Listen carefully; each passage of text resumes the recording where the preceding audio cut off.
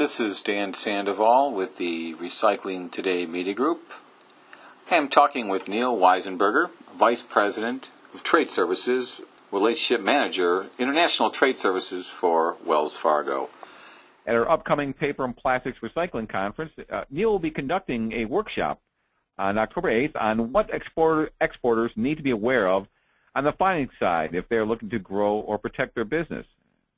The reality is companies considering growing their presence in the overseas markets need to be sure that they are taking the appropriate steps to be paid in full and on time. And this workshop will describe what exporters need to be aware of when they are conducting business overseas. And in advance of the conference, I wanted to get a brief overview of some of the points that Neil will be discussing in his workshop. The last question I have, and this is one it's almost so obvious that you almost forget about it, is when an exporter or someone is shipping and selling overseas, how can they make sure that they get paid? Yeah, good question. That's really all important. I mean, you got to get paid if you're gonna export. So there are ways of mitigating that risk.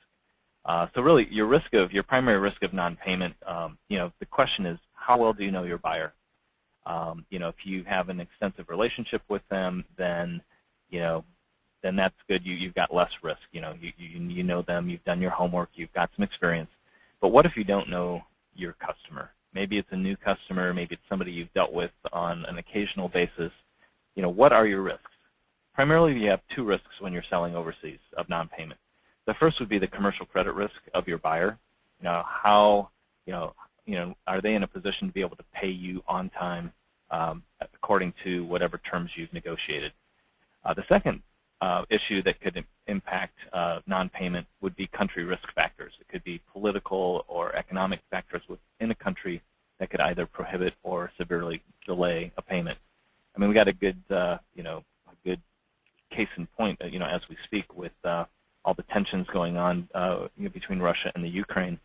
There's a lot of political risk there right now, obviously, with the tensions that are there, and that's it's impacting payments coming out of the Ukraine. So when you're looking at the risk of non-payment, that really leads into an entire discussion about what are the various payment methods in international trade that you can choose from. So the first would be cash in advance, which is the best option for you from the standpoint that you're getting your money up front before you actually ship the product out the door. You have no risk. The problem with cash in advance is that it may not be a competitive way to sell. Your customers more than likely will want some sort of payment terms. So at the opposite end of the extreme is selling on open account. That's where you're shipping your product out, you're invoicing and hoping you're getting paid in 30 days or 60 days, most likely through a wire transfer. Obviously that's the most risk to you. It's good for your customer, but not as good for you. Now there are a couple of other payment methods that kind of sit in between two extremes. The first is a letter of credit, and really that is the next best option you have next to cash in advance. With a letter of credit, you have a bank guarantee of payment to you should you comply with all the terms and conditions in that letter of credit.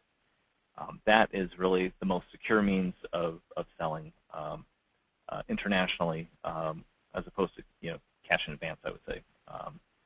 So the other option then would be a documentary collection, and that is really the step between selling under a letter of credit and open account terms. You have no guarantee of payment with this particular payment method, but the banks get involved as collection agents on your behalf if you're exporting and help facilitate the payment.